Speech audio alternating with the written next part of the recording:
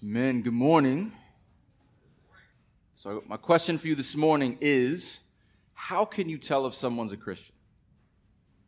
This is a real question. Because in our culture, it's easy to say that I grew up in church, I prayed a prayer, was baptized at this one moment in my life. But how do we know if that person is really a Christian?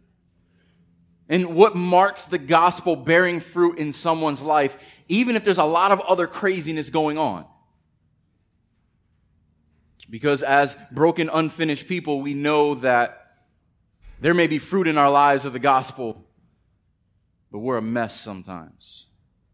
And especially in a world that is less and less ashamed of their hate for Christ, it's getting easier to tell of those who are not ashamed of their love for Christ. So many people get bent out of shape about the culture moving further and further away from what we understand as Christian. But I actually praise God for it, because now the believers stand out. Now we actually have something to stand up for, and there is less continuity between the world and the church. So, like a farmer who looks closely in the spring at the first signs of life, coming out of the deadness of winter, we should know what to look for. What are the signs of life? And when we see them, we should celebrate them, because that's what Paul does. And so this morning, Paul is going to talk about some of these Christian marks, because as we discussed last week, there's a lot of problems going on in Colossae. There's false teachings that are coming in. They're listening to people with false gospels. But the first thing Paul does is thank God for the work that he's doing in that church. Even in a church, it's got some problems. And so he shows us those marks, and we're going to walk through those this morning. Faith in Christ, hope in the eternal God, and love for the saints. And these, what marks the church in Colossae, and these are what marks true believers. And I have to be the first to admit, I am the most guilty of being pessimistic and critical of someone professing faith. I'm always trying to hold them to some theological standard, or to hold them to some theological test that as a young Christian, they're not equipped to handle. And so we've got to be careful about being too critical when we see these initial signs of fruits in immature believers. But as Paul does, he celebrates it, then he also cultivates it. So like the farmer does not criticize the first shoots that come out of the ground. You're too small, you can't bear fruit, you're not good enough. But he waters them, he fertilizes them so that they will grow. And he knows that when there's evidence of growth, there will soon be fruit. Even if not all, but the fruit will come. And so it's right to be cautious. But if it's not true fruit, it will bear itself. But what we should do, as what Paul does, is we praise God for the work that he's doing. And then we grow it, and then we cultivate it, and we invest in it. Jesus gave us a helpful illustration and explanation of this. We're all familiar with the parable of the sower. So if you turn to Matthew chapter 13. I'm not going to read the parable itself, but you've got 4 types of ground that these seeds are going to fall on. But it's the explanation that I think is helpful for us. So Matthew 13, I'm going to read 18 through 23. So Jesus says in verse 18, hear the parable of the sower. He's saying, hear the parable of the sower explained. When anyone hears the word of the kingdom and does not understand it, the evil one comes and snatches away what has been sown in his heart. This is what was sown along the path. As for what was sown on rocky ground, this is the one who hears the word and immediately receives it with joy. Yet he has no root in himself, but endures for a while. And when tribulation or persecution arises on account of the word, immediately he falls away. As for what was sown among thorns, this is the one who hears the word. But the cares of the world and the deceitfulness of riches choke the word, and it proves unfruitful. As for what was sown on good soil, this is the one who hears the word and understands it. He indeed bears fruit and yields, in one case 100-fold, in another 60, and in another 30. We do not have the providence of God in our minds to know what soil we are dealing with. But in gospel ministry, we water it and we fertilize it and we encourage it. And those who have roots and those who have good soil, they will grow over time. So I wonder whether I should do this or not, but I'm going to. There's a good case study right now. Anyone at all following what's going on with Kanye West? And trust me, you're as shocked as I am that I'm hearing the words Kanye West coming out of my mouth in the pulpit. But this is a good case in point. Because he just released an album called Jesus is King. But for the past several years, he's produced some of the most vile, vulgar music that has ever been recorded. And now he's taking a complete 180. And so a lot of people are asking me, a lot of Christians are having conversations, and there's debate among Christians. What do we do with this? And so we need to pay attention to the fruit. And we need to think critically about these type of things. And not just for him, but he's a great case study because it's so public and it's everywhere. And we should have discernment in these things. So I've been paying attention to the details. When I first heard about this over the summer, his Sunday services and stuff like that, I just discounted it.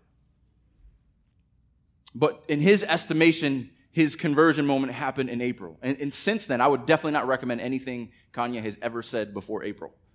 And even now, to his credit, he says, I'm not a theologian. I'm a new convert. So if I misquote the word of God, forgive me. And this is a lot coming from him. And so I listen for key words. Faith in Christ, repentance from my sins, need for a Savior. The things that Paul speaks about, we should listen for.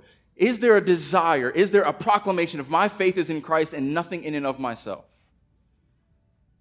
Is there a hope in an eternal God and a hope in eternal life? Is there a love for the saints? And while he's kind of fumbling through this, and if any of us had to fumble through our first few moments as a Christian publicly, we would all be terrified. I know of solid pastors who he's seeking discipleship from. Conversations seeking modesty in his wife. That's another one that we never pictured we would talk about. But it's so easy to be critical of these things. Now, and even the look on his face is different. But what should we do in these cases? Yes, it's right to be cautious. Yes, to ask these questions. Thankfully, there are faithful men of God who are in his life asking him these questions. Pray for him. Celebrate that the name of Jesus is being proclaimed. Celebrate that the culture, for the first time, has to have a conversation about one of their idols, who's now saying he's setting apart all of the idols that he's worshipped his entire life. And so this is a good case study for us, but it's a good example in our lives. When we see people make professions of faith, hold them to that standard. Examine them in that. And when they proclaim Christ, celebrate it. But don't leave them there. Cultivate it. This is what Paul does. Because Paul is a good gospel farmer. The first thing he does is he praises God for what he's doing in the church at Colossae. But his next prayer, as we're going to get to next week, is the cultivation of that. So this week, celebrating gospel fruit, thank you, God, that there is faith in Colossae. Thank you, God, that their hope is in eternal blessings. Thank you, God, that they have love for the saints. But next week, we're going to get into cultivating gospel fruit. Because Paul prays that they will not just remain in their immaturity, but they will have the fullness of Christ, that they will grow in maturity, that they will add to the fruit that is already there and mature. And so before getting into the person and work of Christ, which is the content of the gospel, that's where we're going to be in verses 15 through 20. This week, we're going to look at Paul's prayer life, thanking God for the gospel growth in them, in this body, and in the world. And then next week, we're going to get into Paul petitioning God for the fullness of gospel growth and continued Christian maturity in their lives. Then we get into the great Christological passage in Colossians. So if you would, open your Bibles to chapter 1. I'm going to read verses 3 through 8.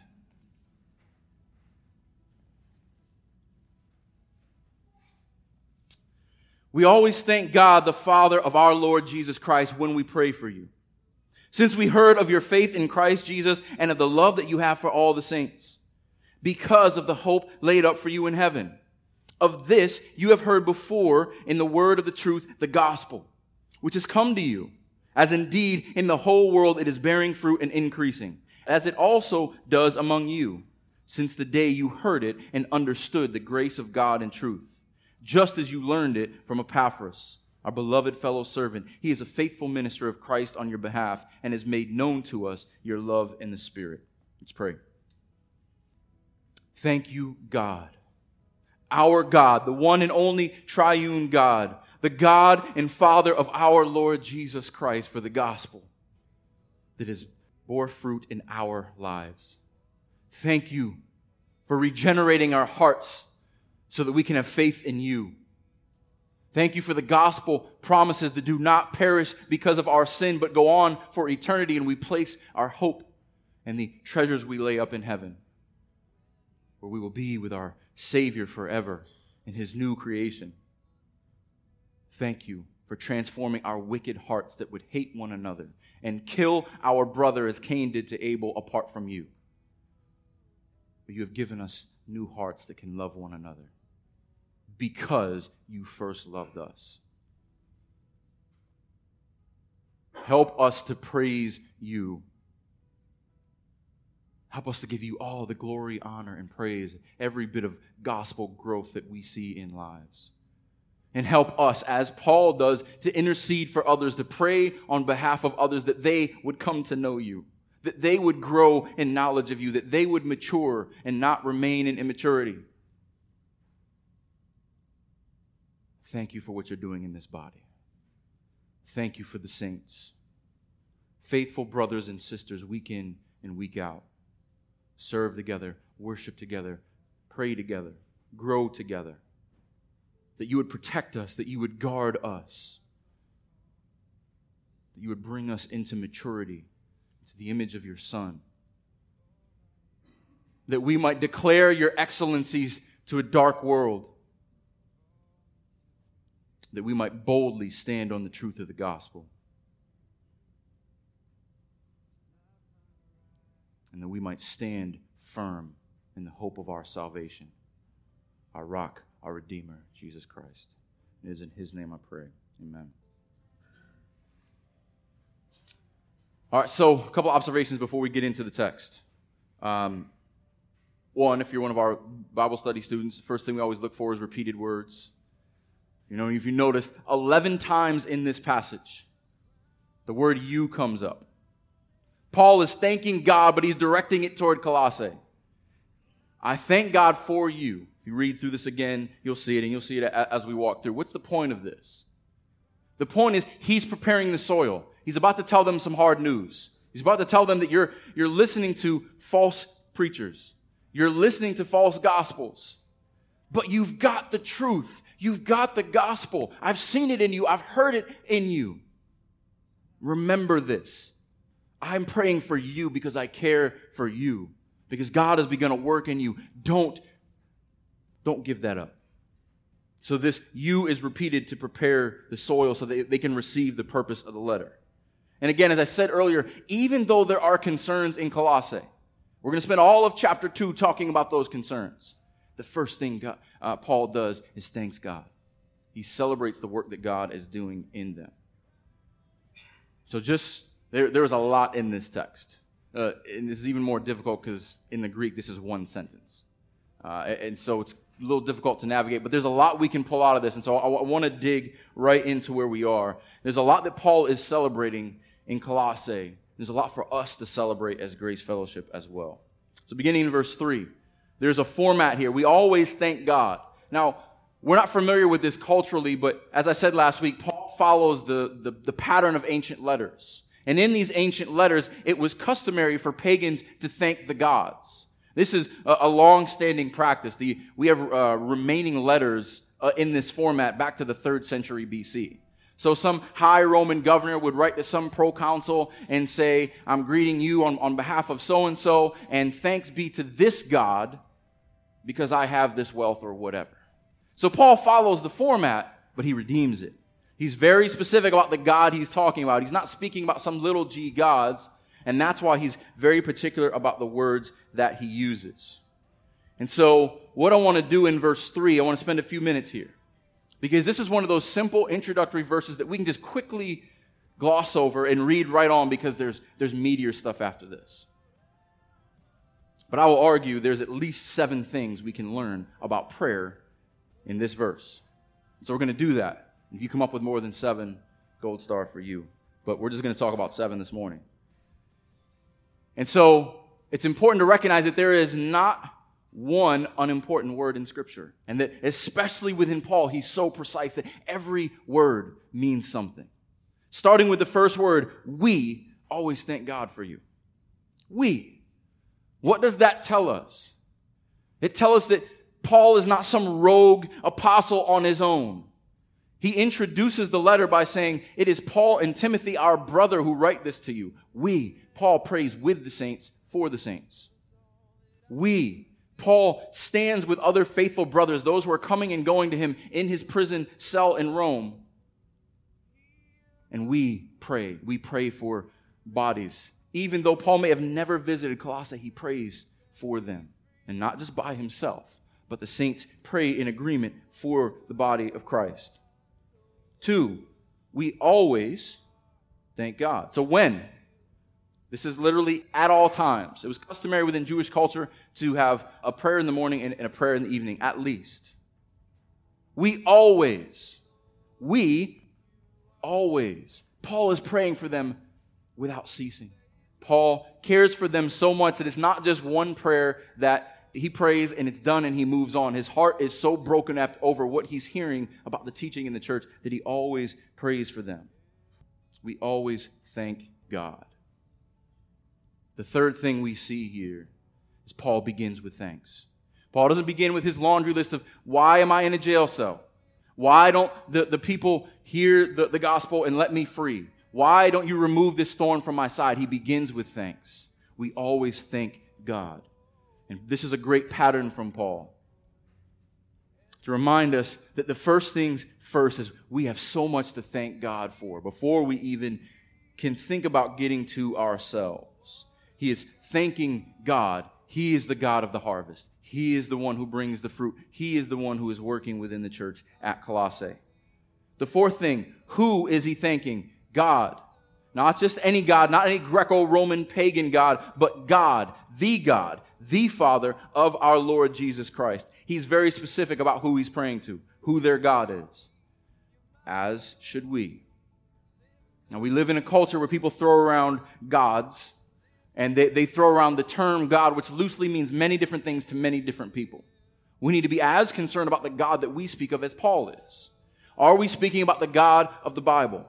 Are we speaking about the true and living God, the triune God, Father, Son, and Spirit, God, the Father of our Lord Jesus Christ? That brings us to our fourth thing, our. Paul connects himself to his readers here. I'm not just praying to my God and you pray to your God, but we are united to our God, to our Lord, through Jesus Christ. Paul connects himself to his readers by the word our. 6. We always thank God the Father of our Lord Jesus Christ. How can Paul pray? How can Paul come before God? How can Paul always intercede for them? Because of Jesus Christ. Because our Lord is our mediator. It is because of the finished work of Christ. It is because he is our high priest and he intercedes for us that we can pray, that I can pray. I am praying to God the Father through our Lord Jesus Christ. And number 7, why? Why does he thank God? Why does he go before them? For you. It's amazing to see Paul's pastoral heart here. All of this entire letter, this great thanksgiving in God is because of what he's doing in you. Paul is praising God for what he's doing in others before he thinks about himself. I love that selfless pattern that we see in Paul. He goes to God on behalf of others. Little concern for himself and his own situation. He's more concerned for the purity and the orthodoxy of the church in Colossae. And it's important for us to think about, are our prayers this intentional? Do we think about the God that we pray to? Do we think about why we pray? Do we think about how we pray? Are we thanking him? Are we praying for others? Or are our prayers a mini Christmas list of everything that we want and can't wait to hang up and get on to other things? Are we as intentional in thinking through the way that we pray as Paul is? So I've been thinking about that a lot as I've prepared for this message, and think about what an honor it is to pray for you. What an honor it is to thank God for the work that I see in so many of you. And praise God for the gospel fruit. And I'm so thankful for what God is doing here. And I want to encourage all of you to do the same thing. Our prayers should be saturated with prayers of thanksgiving for what He's doing in this church and for what He's doing around the globe, as Paul does. So now we get into the why, verse 4. Why is Paul praising God? Why is he thanking Him for when he prays? Since we heard of your faith in Christ Jesus. Because we heard. Paul's whole point for praying is this great report that there is faith in Colossae.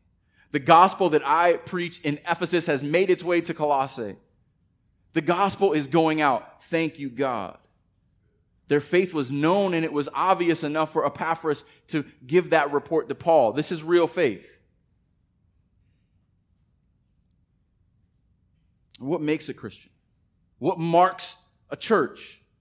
It's not a building or a particular denomination or a particular style of worship, but it is faith in Christ. That's what Paul celebrates, and that's what we should celebrate. It's nothing external but faith. Remember, he addressed this letter to the faithful brothers in verse 2, the faithful brothers in Christ at Colossae.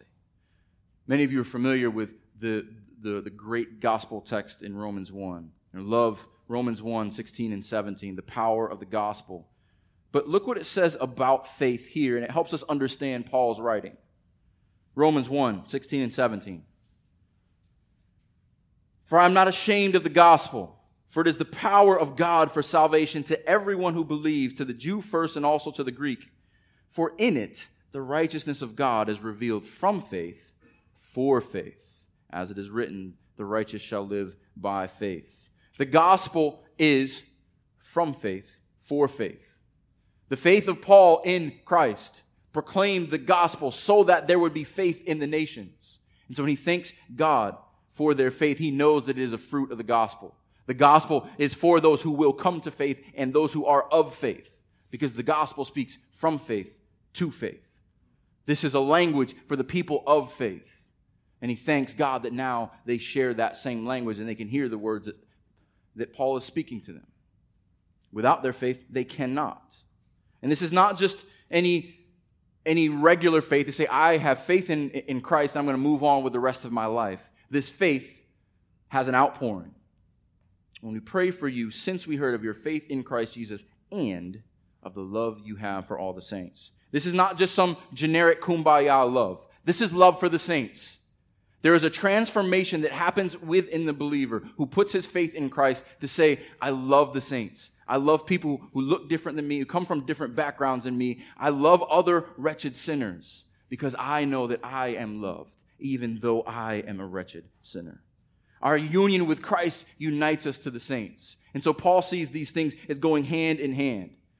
How could they not? The outpouring of the vertical relationship, our relationship with the holy, triune, eternal God, should pour out into our relationship with those who he sent his son to die on the cross for. The reconciliation of us to God should reconcile us to one another, and that is a true mark of a Christian. It's not just faith in Christ as a pure verbal proclamation, but it is a change of heart that gives you a love and desire to love the saints, love the ones he loves. And he says, love all the saints, not just the ones who look like us and talk like us and think like us, but all the saints, those who have faith in Christ Jesus, those who are hidden in him. And he's writing to the saints. There's a particular commendable love for the saints. And a lot of times we take this and brush this in broad strokes. But this is for the church. He doesn't even mention outsiders until chapter 4. This is for the saints, every one of them. And I'm thankful that when I talk to people who visit, and I talk to people who, when they decide to join our church, what stuck out about us? Why do you want to be here? And so often I see the way you love one another. I see the way that you encourage one another. I've never had that. I've never seen that. I want that. I'm glad to be a church that is known for our love for the saints. Amen. And how is it that they can have this faith and have this love? Verse 5. Because of the hope laid up for you in heaven. Their hope is not in themselves. Their hope is not in this world. That's why they can have radical faith and radical love. Because they are not the object of their hope. This world is not the object of their hope. Romans, again, is helpful here. Romans chapter 5, coming off of the heels of touching on justification in chapter 4. In chapter 5, Paul connects faith to hope, and I think this is helpful. Therefore, since we have been justified by faith, we have peace with God through our Lord Jesus Christ. Through him, we have also obtained access by faith into his grace, in which we stand. And we rejoice in hope of the glory of God. That is the hope of the Christian, the glory of God. Not only that, but we rejoice in our sufferings, knowing that our suffering produces endurance, endurance produces character, and character produces hope. You notice this? That is the hope of the saints that allows them to endure, connected to their faith, which produces more hope. This is a hope regenerating process. That as we put our hope in our Lord, even in our sufferings, it produces more hope. And hope does not put us to shame, because God's love has been poured into our hearts through the Holy Spirit who has been given to us. Our hope has been given to us by the Holy Spirit, because as the Holy Spirit has regenerated our hearts to give us faith. And this is a beautiful thing, because by definition, faith is not something that you can touch or see. You know, Hebrews 11:1 tells us it's the assurance of things hoped for, the convictions of things not seen. That's why Paul can connect it to this heavenly hope. Their perspective is eternal. It's not based on themselves, or their circumstances, or the world around them. But he's rejoicing because they have faith, and their hope is in what is laid up for them in their eternal inheritance. But think about it. How hard is it to have faith in Christ when you're putting your trust into the things of this world? How hard is it to have faith in Christ when your hope is in whether you get the job or not? Whether your hope is in whether she says yes or not?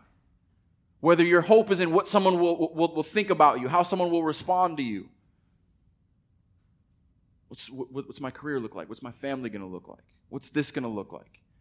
How much trust can you have in your Savior if your hope is wrapped up in this world?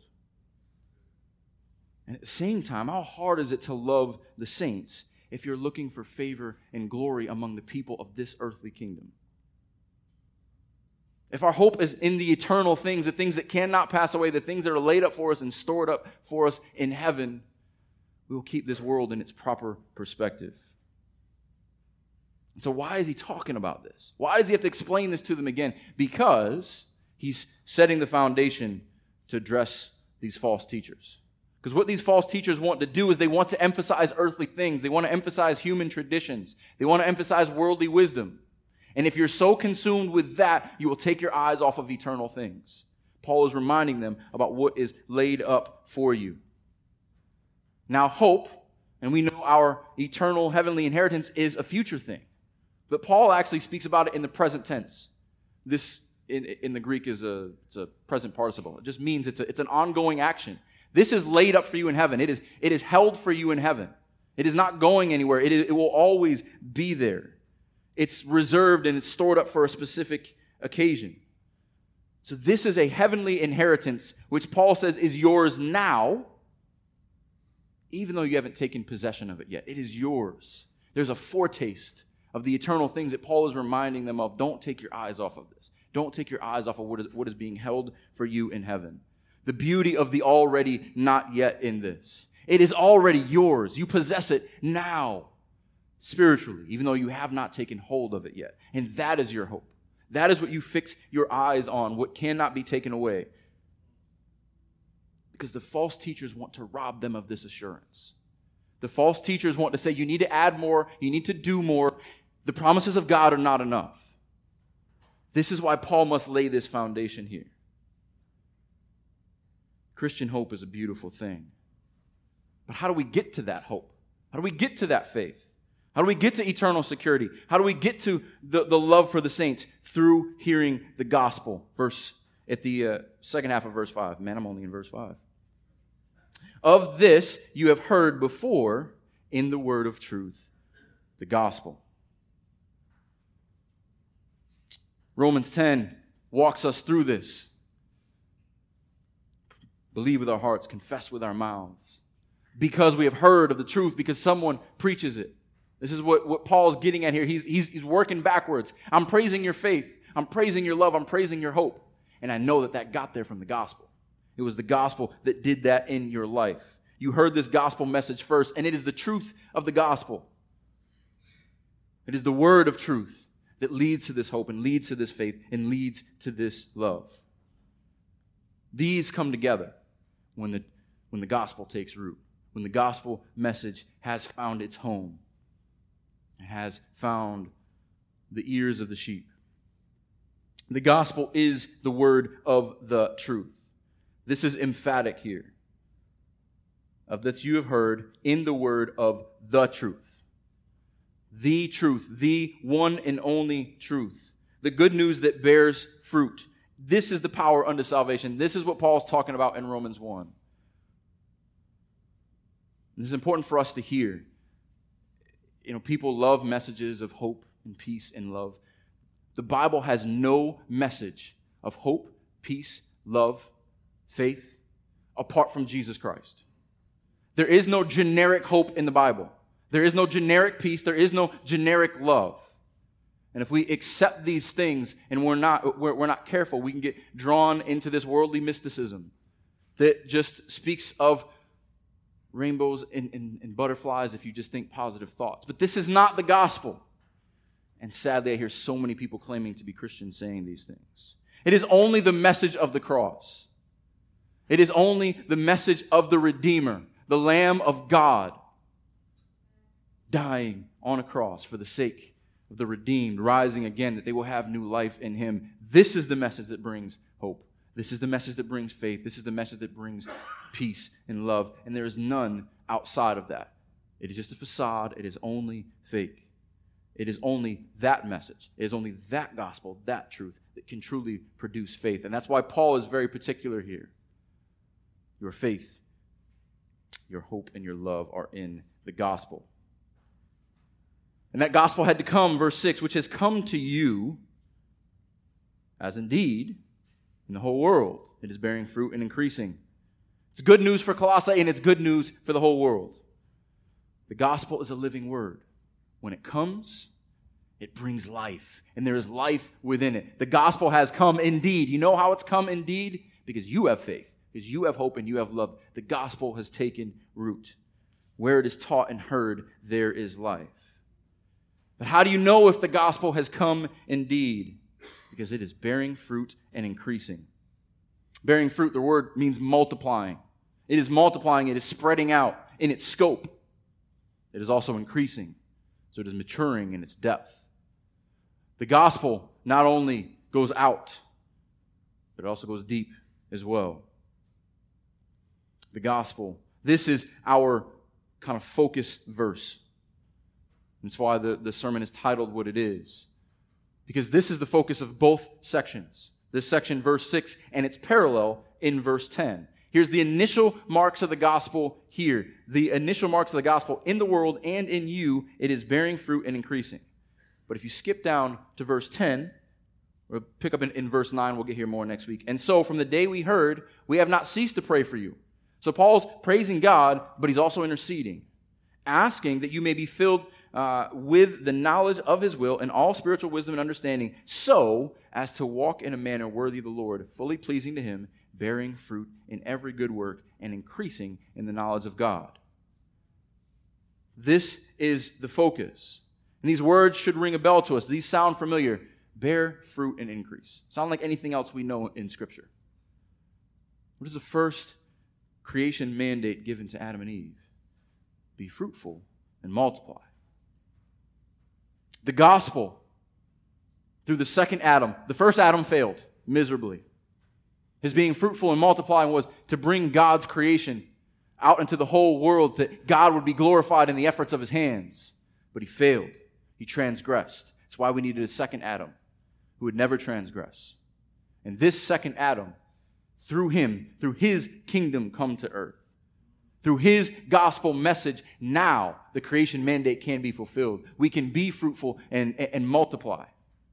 We can bear fruit and increase because of what he does in us. And so we are the fruits of his labor on the cross.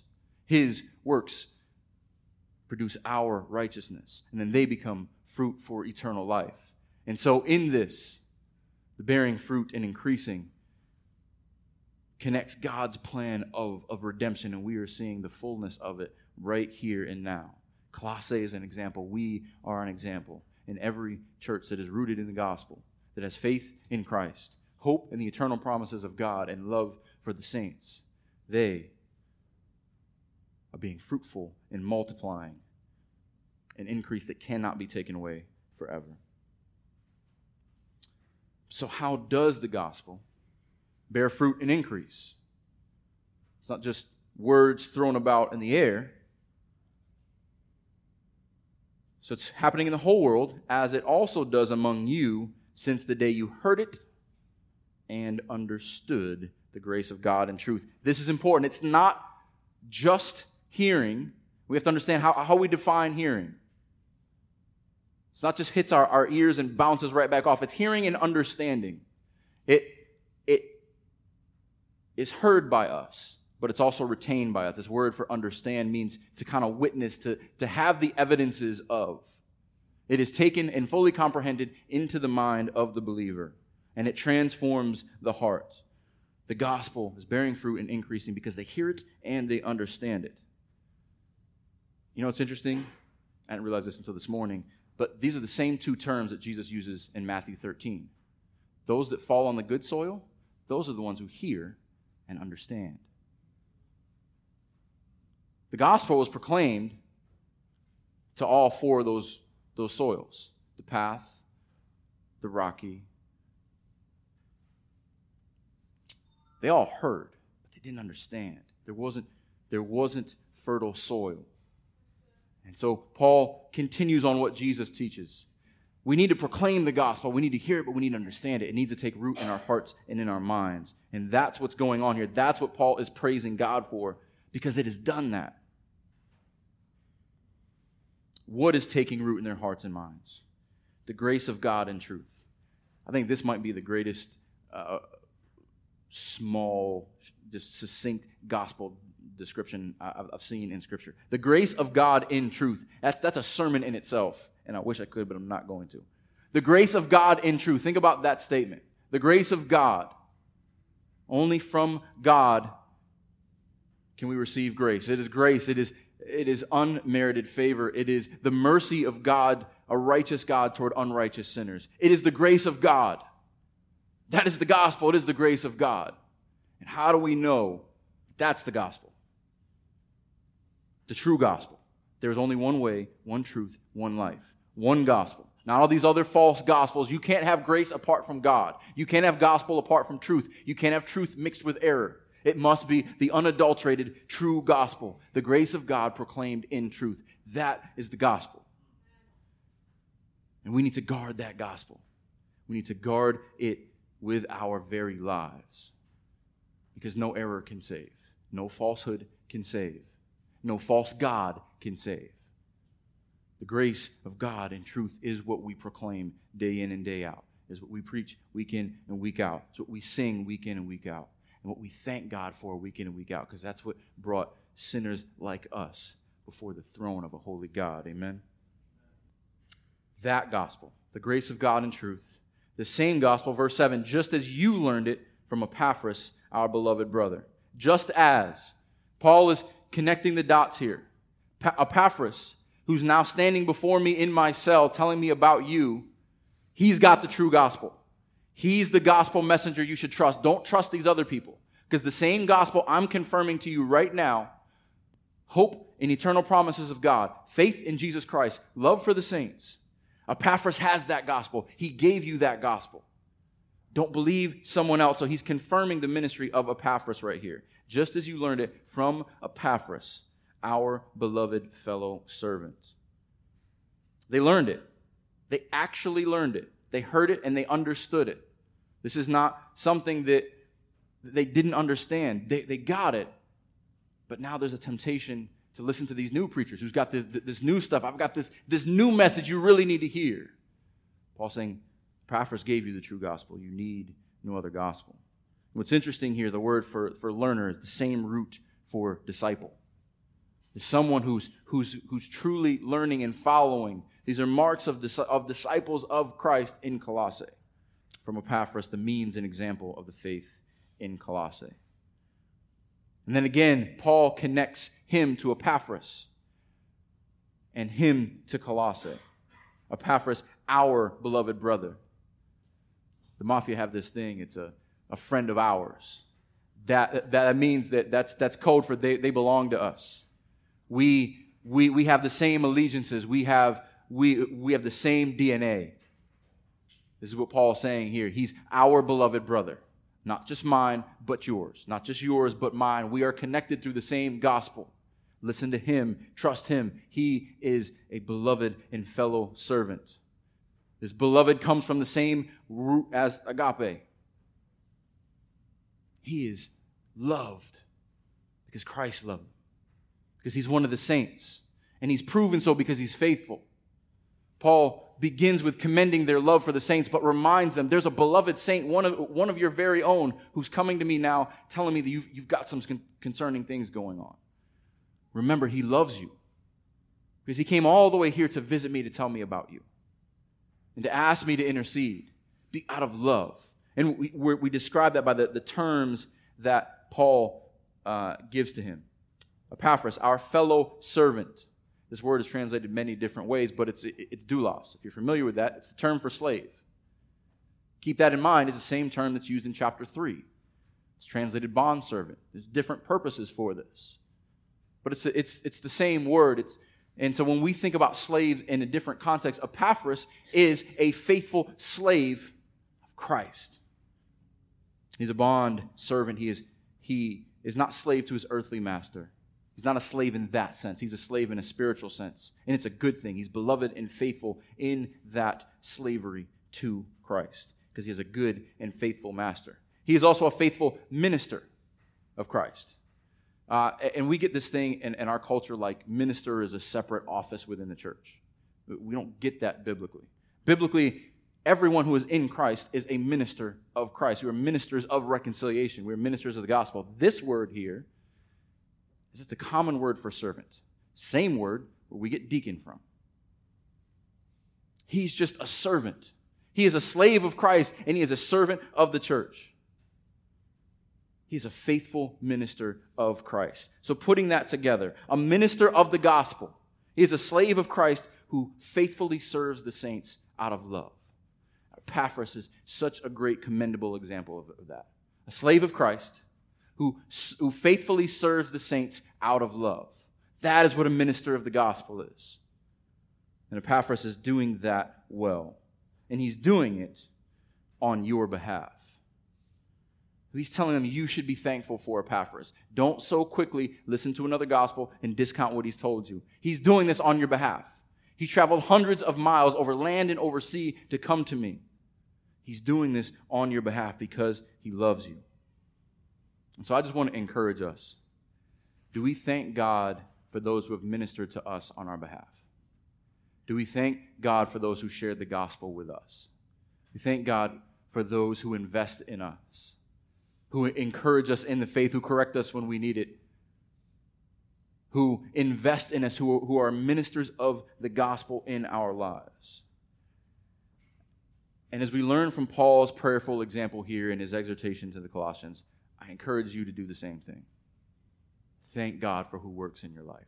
Thank God for who invests in you. Thank God for who gave you the gospel, so that now you can rejoice in the gospel fruit in your life. And so then Paul connects his connection to Epaphras, verse 8. And he has made known to us your love in the Spirit. He has made known, Epaphras is their representative. He's a great intercessor for them. He reports to Paul because he had first reported Paul's gospel teaching to them. So Epaphras is in a true sense interceding for them, bringing the gospel to Colossae and bringing an update to Paul so that Paul can correct their doctrine in his apostolic authority. And this messenger has made known to Paul your love in the Spirit. Paul begins with, I commend you and I praise God for your faith and your love. And he ends again in love. We saw in 1 Corinthians the greatest of these faith, hope, and love is love. And so Paul commends that in them twice. But it is only possible in the Spirit. It is only possible by the Spirit working in us. It is only possible by the Spirit changing hearts. It is only possible by the Spirit who grants faith, the Spirit who grants hope, that we love one another. And it is a mark of a true Christian. This is why it breaks my heart every time I hear someone say, yeah, I'm a Christian. I just don't go to church or associate with Christians or have much to do with Christians at all. How can you do that? How can you say I love Christ, but I don't love the church? How can I say that the one who died for me also died for you, yet I want nothing to do with you? This is what was so impressed upon Paul, that they had love for one another in the Spirit and united them. But this also brings in the great Trinitarian nature of this passage. Faith in Christ. Thanking God, the eternal promises of God in the Spirit. Paul clearly gives glory to the triune God from beginning to end and closes this up very nicely. So we know that in complete agreement, faith in the Son, through the providence of the Father, in the power of the Spirit, is how this gospel fruit is being accomplished in Colossae. So next week, we're going to get to cultivating gospel fruit and Paul's prayer for continued maturity. But as we close up, I just want to ask a few questions and just think practically from this passage. You know, we think about how do we know that someone is a Christian? We need to have discernment and ask good questions. Do we see the fruit of gospel ministry? Do we see gospel increase in their lives? Do we see evidence of faith in Christ? Not just empty proclamation, but true faith, where their life and their deeds and their hopes are rooted in the person and work of Jesus Christ? Do we see evidence of their hope in the promises of God? Do we see an eternal perspective? Do we see someone who is unshaken by the difficulties of this world because their identity is laid up in heaven?